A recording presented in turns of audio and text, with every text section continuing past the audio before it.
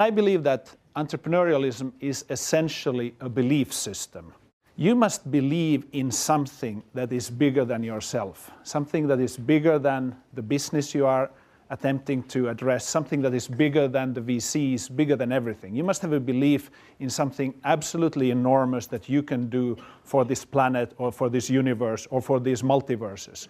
You must have a belief in something, an unwavering belief that there's something you can do that nobody else can do, and if you do it, the world will be a better place.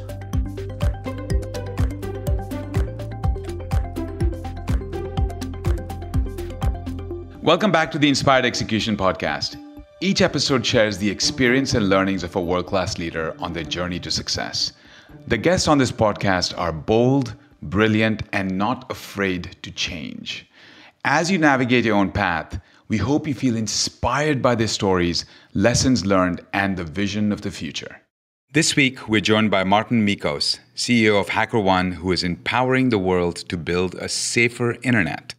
From his humble beginnings in Finland, Martin has made his mark in Silicon Valley with headlines in Forbes, Fortune, TechCrunch, and so much more.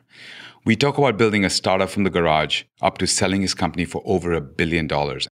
But before we get to Martin, I think it'll be helpful to get a little Hacker 101. Check this out. The new way of doing security is not to do it in a closed room in secrecy, but be transparent and open, using the world's friendly community of hackers in helping you secure your business. I don't believe we're capable of building systems that have no bugs, whether those are functional issues or security vulnerabilities or performance problems. We've all had them.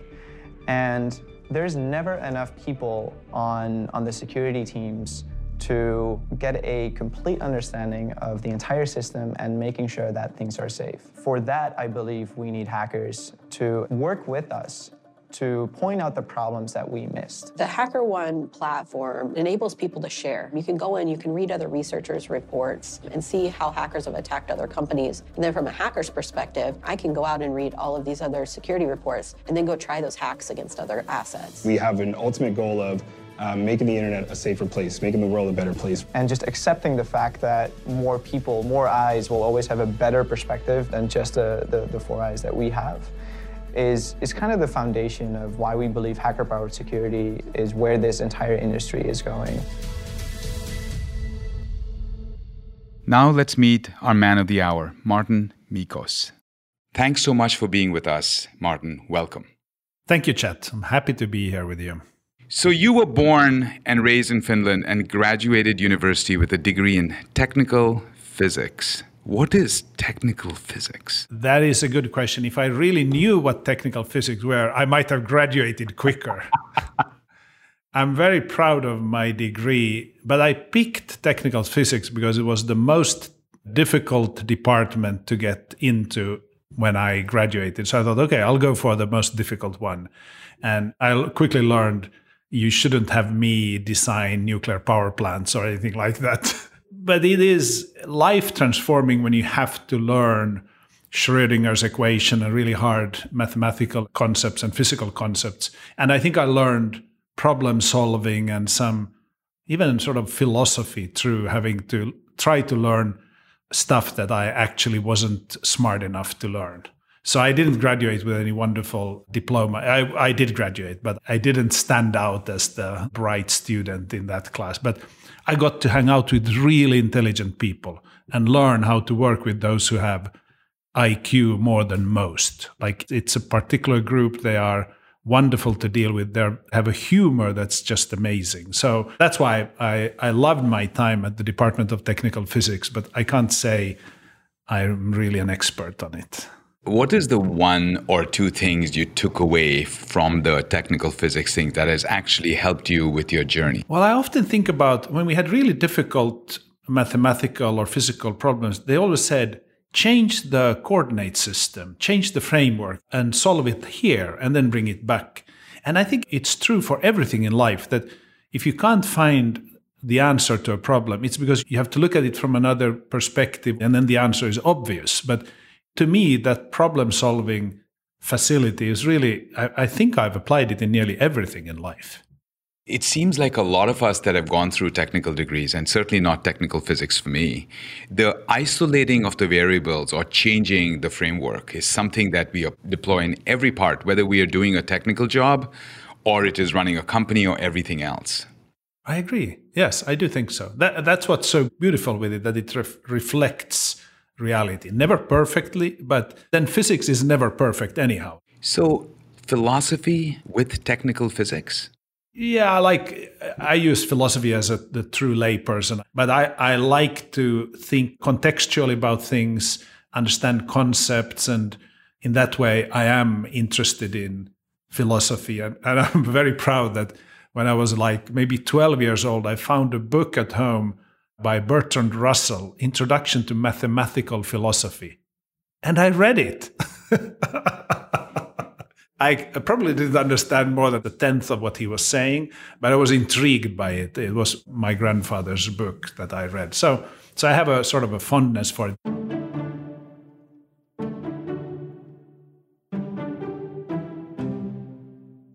So you moved from Finland to the Bay Area in 2003. What's the one major difference in work culture between Finland and the US that you didn't expect? Yeah, great question. And I'll start by saying what I did expect. I did expect to come here and everything is bigger. And yes, everything is bigger. Like, it's really difficult to find something that's not bigger. There's a sense of urgency here that we don't have in the old world. Like, in the old world, we use sparingly of all resources, but time we use a lot of. And here it's the opposite. And I was thinking this is a place where individuals can blossom and there's a belief in individuals. And that was also true. So I was correct on many aspects. What I didn't know was I was sort of thinking that when Americans say good for you, they don't really mean it. It's just a platitude. That's wrong. Like, it's wonderful to see that when they say good for you, they actually mean it completely. And people in Silicon Valley truly wish the best for the people around them. And to me, that's very, very inspiring and energizing and wonderful. And I didn't know that when I arrived.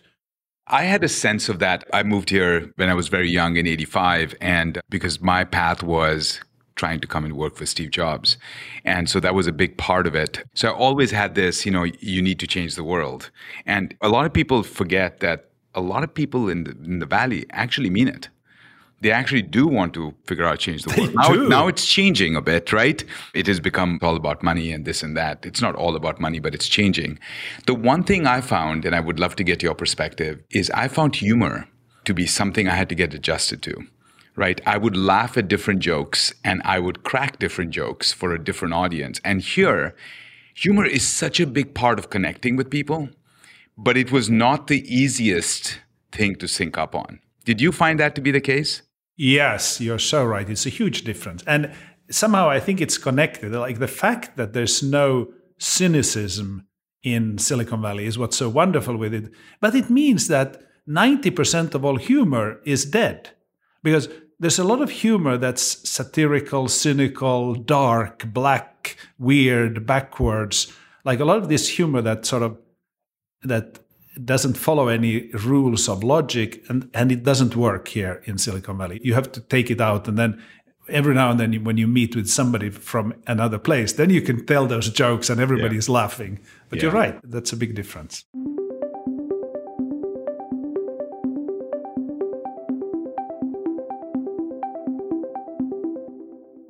Let's talk about MySQL. You took a tiny startup.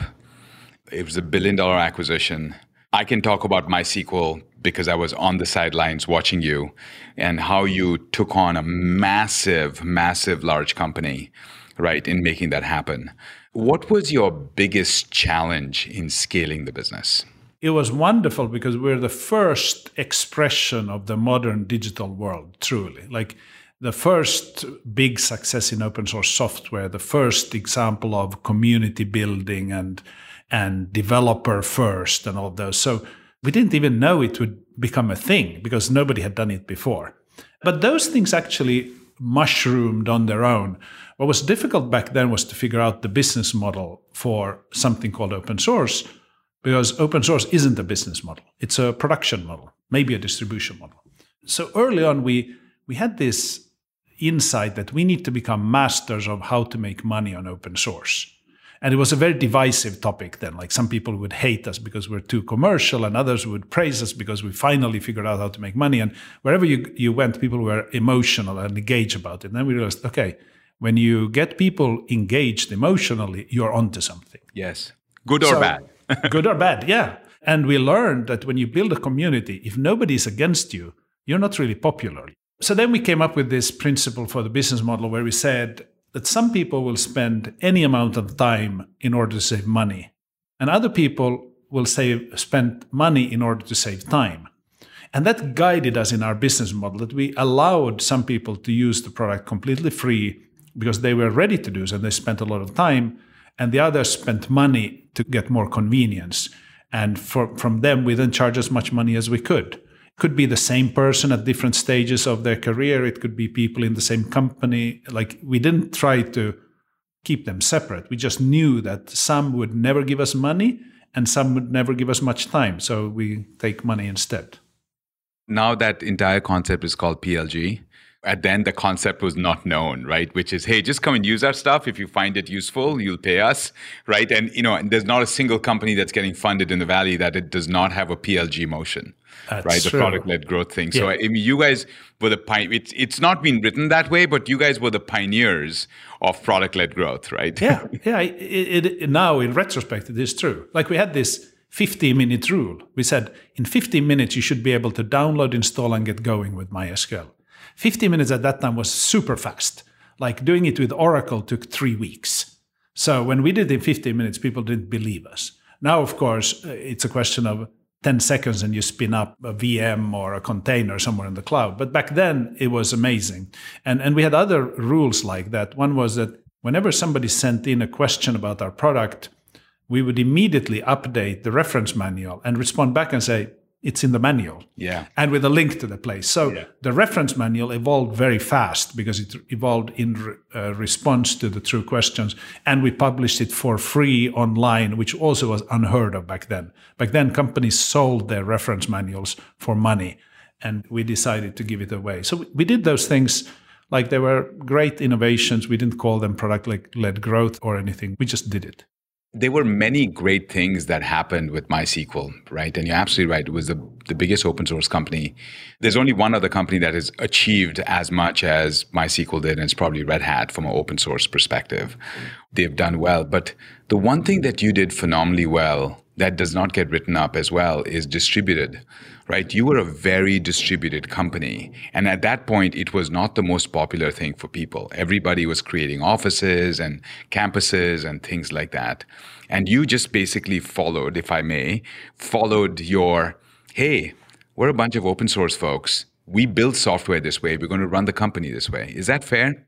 Yes, except that we were not a bunch of open source folks. I was not an open source person when I joined. Most of us were just people. We didn't have accolades and credit in the open source world when we started. A few of us had, but many just joined it. But we did have this view that the world is getting global and everybody should be allowed to be where they are and work together digitally. And we did it. There was no Slack, so we used IRC. We used email. There was no Zoom. So what did we do? We had these conference calls where we would dial in to a telephone number to listen to a conversation. And then we used IRC as the back channel for chatting and submitting questions. And it worked well. Like, today, you think you have to have Slack and Zoom and stuff to make it work. No, you could. It was possible 20 years ago. People have been collaborating for many hundreds of years in different ways, right? And every time we make a step forward, I also think we actually take a small step back, because then it becomes too much. And then we correct ourselves along the way. Exactly. And my point was on distributed organizations, by the way, that it's a new construct that we have work time and free time, and we have home and workplace. That came with the Industrial Revolution. Before that, everybody worked at home. Everybody mixed work time with leisure time all the time. If you're a fisherman, you fish until you get fish. And when you have fish, you stop fishing. Like, it's not like you are fishing 8 to 4 every day. No, you do it when it makes sense. And if you don't have to do it, then you celebrate and you take it easy and you have your work-life balance. So it's a more natural concept to work from home and be more flexible and malleable with these things than to think that work is some sort of a container you go into and come out of. It's really interesting. For me, DataStax, when I joined, 85% of our folks were actually in a distributed place all over the world.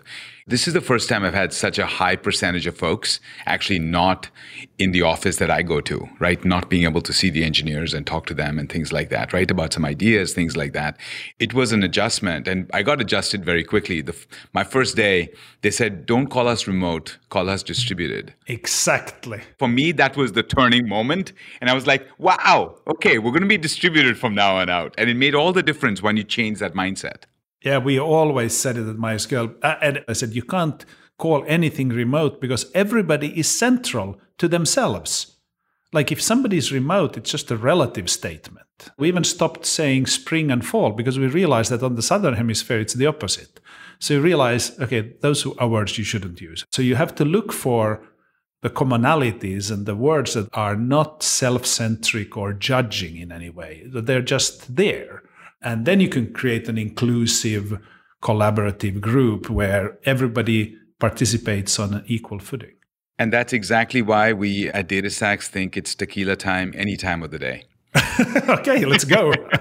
It works because it's at least 6 o'clock somewhere in the world, right? So yeah, that's wonderful. We just at HackerOne, our leadership team now spans like 8 hours of time zones. So when we have our happy hour, we had to think hard of at what time on Friday we should do a happy hour so that everybody can participate.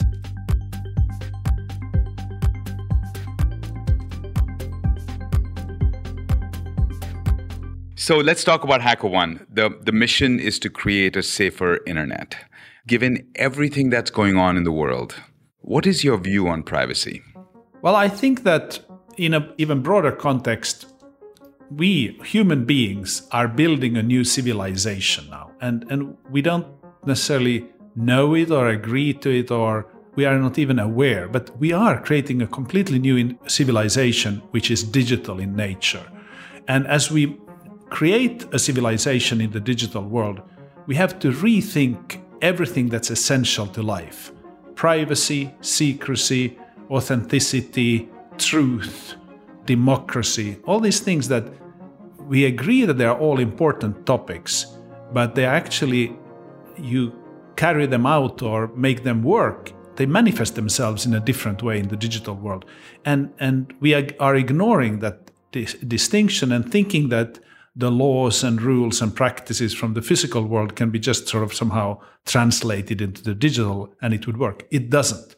So at HackerOne, we focus on software that's broken and we make sure it's not broken anymore, that it's safe and secure. Privacy is outside of our realm of work, but of course we support privacy by making sure that software doesn't become the leaking bucket or the place where privacy would be violated. But privacy is by itself a tricky thing because in the olden days when we all lived in small villages, we had no privacy. Everybody could see and hear everything we did. But the village was small. And now we have a large world where there are cameras and sensors. So again, nothing is secret. But now it's not just our friends in the village who can see it, but it's anybody on any distance. And there could be people who don't care about you, people who don't know you. And it presents different challenges when, like, government who dislikes you can use it against you far, far away. And that was not possible when in a small village everybody could hear what you did at home. So I think we have new challenges there that we just haven't figured out how to solve. But there is an answer. We should just ask the young people. Like, they will know. They grew up with this. They have a natural instinct of how to protect themselves and others and keep everybody safe and keep it open. They may not be able to undertake the change on their own, but they have a sense for what's needed. We should listen to them. I would agree. All the folks, I call them born on the web, right, folks? These people that just grew up, like my youngest daughter actually grew up writing with a finger on an iPad before she actually took a pen and put it on a piece of paper. And everybody was like, she's not going to write well. She writes great. She's 14 and she's doing really well. But as much as they actually get sucked into the vortex, if I can call it a vortex, right? They actually have self-correcting mechanisms. So they have not lost them all. They are not becoming they actually do a very good job of merging the physical and the digital world, right? And sometimes they go overboard because they're young minds, but they actually have a self-correcting mechanism that comes into play by themselves. Is that something that you agree with? Completely. And we all go overboard. And everybody who succeeded in life made a lot of stupid mistakes when they were young. So the fact that the young make mistakes is not a problem. But I agree with you. They sort of have a sensibility for it. Like when they develop the communication mechanisms, emojis and GIFs and all these things, and you wonder, what are they needed for? But they are needed because they convey things that the written language is not equipped to do. And we want the digital experience to be as rich as the in-person experience, and it will be. Maybe it's not yet there, but it's getting there. I love the way you started this, which is we're building a civilization, right? A digital civilization. We just need to acknowledge it, right? And everything is going to be the way we behave each other, the way we think about ourselves, how everything happens, right? The way we live, everything is going to change a lot over the next 20, 30 years. Yeah, and we must set the rules for it. Like there's an old Viking saying, land skal med lag byggas, meaning you build your land, your nation with law. You set laws to create a nation or a society or a civilization. And it's true. People say we mustn't pass too many laws about the digital world. We should. We should set the rules because we have a rules-based society and we believe in the rule of law. And we should agree on the rules of the game on that side. And they will be, in some areas, widely different from the physical world. And we should just accept it. That's a beautiful way of thinking about it.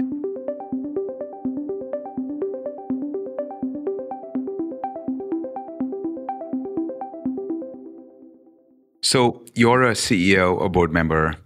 Obviously, you've done open source infrastructure software. As you reflect back, what has been your defining moment?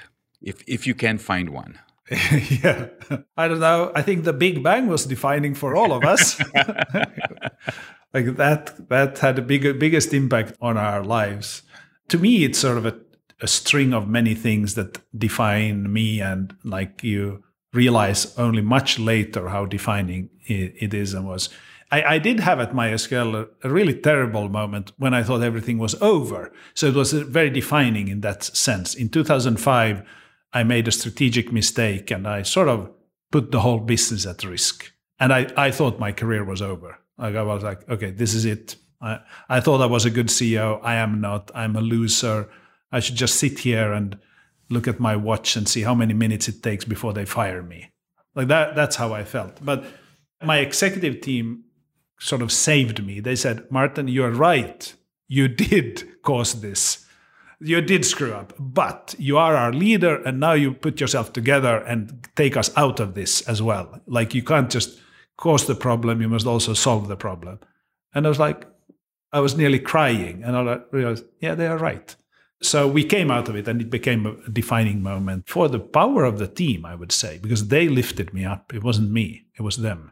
Pardon, it's really interesting, right? Whenever somebody asks a question like that of me, or as I've asked the question of others, they always go back to a moment that was very hard, not when they were celebrating, right? Because that becomes far more defining. The struggle is far more defining than I am celebrating in the streets because I won the World Series, right? It's really interesting how our minds go to the suffering piece that actually helps us.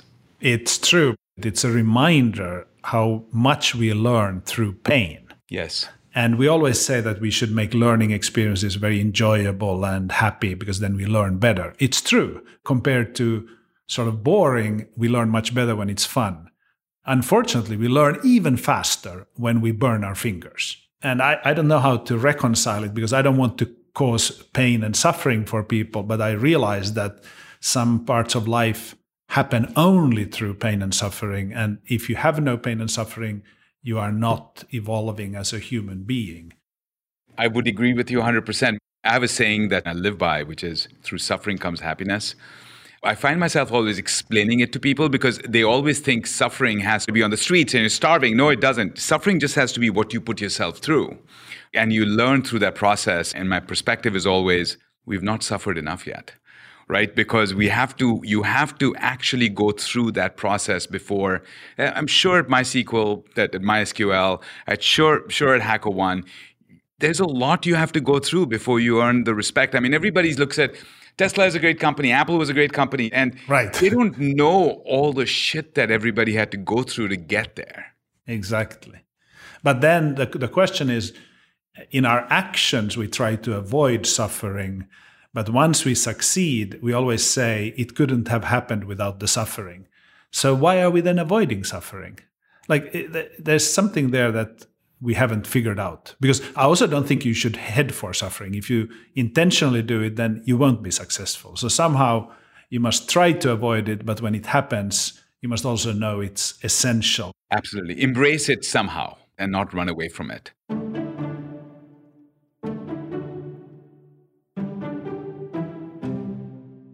So you have a leadership blog where you write about a ton of awesome topics, right? D&I, leading distributed teams, and what it takes to be a great entrepreneur or CEO. What piece of advice would you give to aspiring leaders? I think leadership is a wonderful topic because, first of all, whenever anything goes wrong in business, it's always a leadership problem, always. So if somebody wants to be successful, all they have to do is improve their leadership. So it's a pretty obvious answer to a lot of things. And people don't spend enough time and pay enough attention to it. Then when it comes to leadership, I believe it is about taking a little bit more responsibility than you were given or that you were expected to take. So just do one more little extra thing, and that's it. When you are on to that, then you will keep doing it. And I use a very mundane example. You go to a hotel or somewhere, you go to the restroom, and there are paper towels to dry your hands on. There are lots of them on the floor, always. Okay, some people will pick up the paper towels of other people and throw them away. Like they take a responsibility that isn't theirs. It's a little bit dangerous because who knows whether it's clean or not. But you can do it with your own paper towel.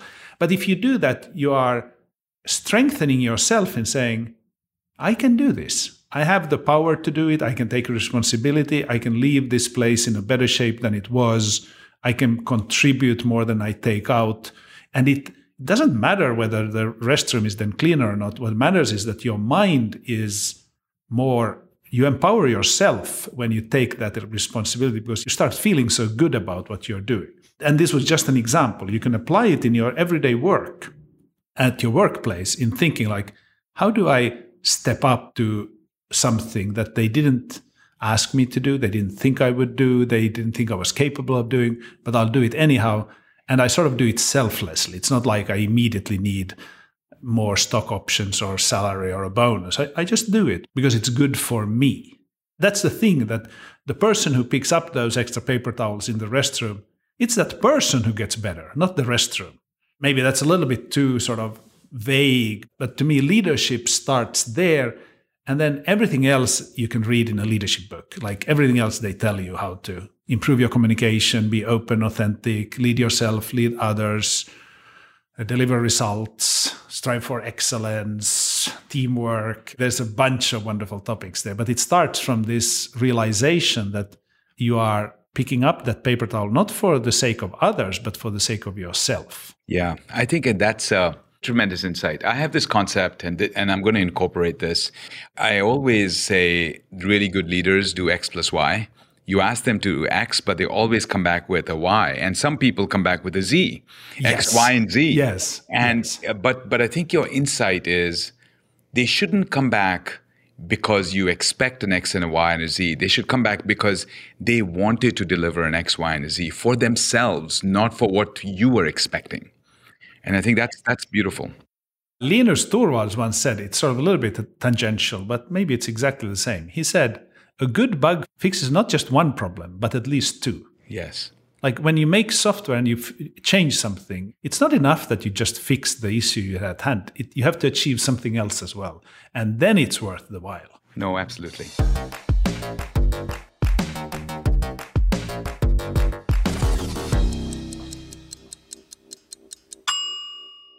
Now I'm going to ask you a few questions. These are rapid fire questions, and I want you to say the first thing that comes to your mind. Let's go. What's your most favorite prized possession? Yeah, possession is a difficult word, but I think it is my address book where I write down when I meet people where I met them.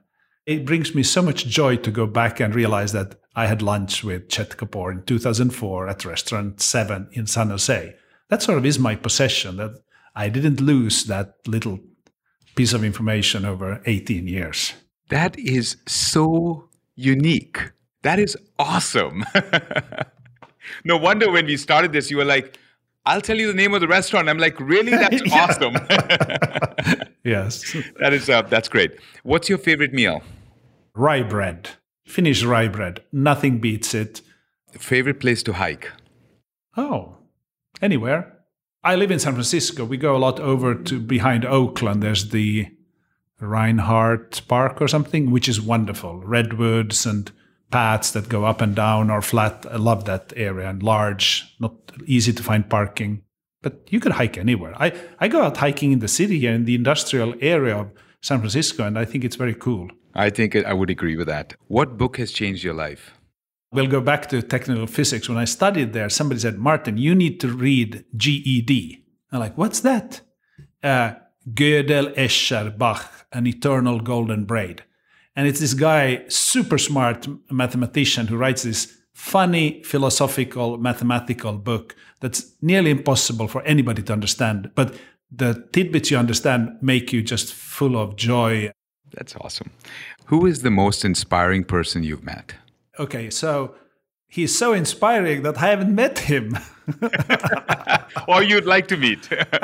I think Nelson Mandela was the most amazing person, and I've never met him, but I can easily fantasize about having met him. So I think that's good enough. But like somebody who rises above all the suffering in such a way and goes against all the odds, changes everything, and like starts his life as a villain and very like violent guy and probably bad guy and did a lot of mistakes and terrible things, I'm sure, in his youth. And then he comes out so like stepping out on top of all of that and becoming a uniting factor in a place that didn't feel any union. I think that's just like, that is a true community building.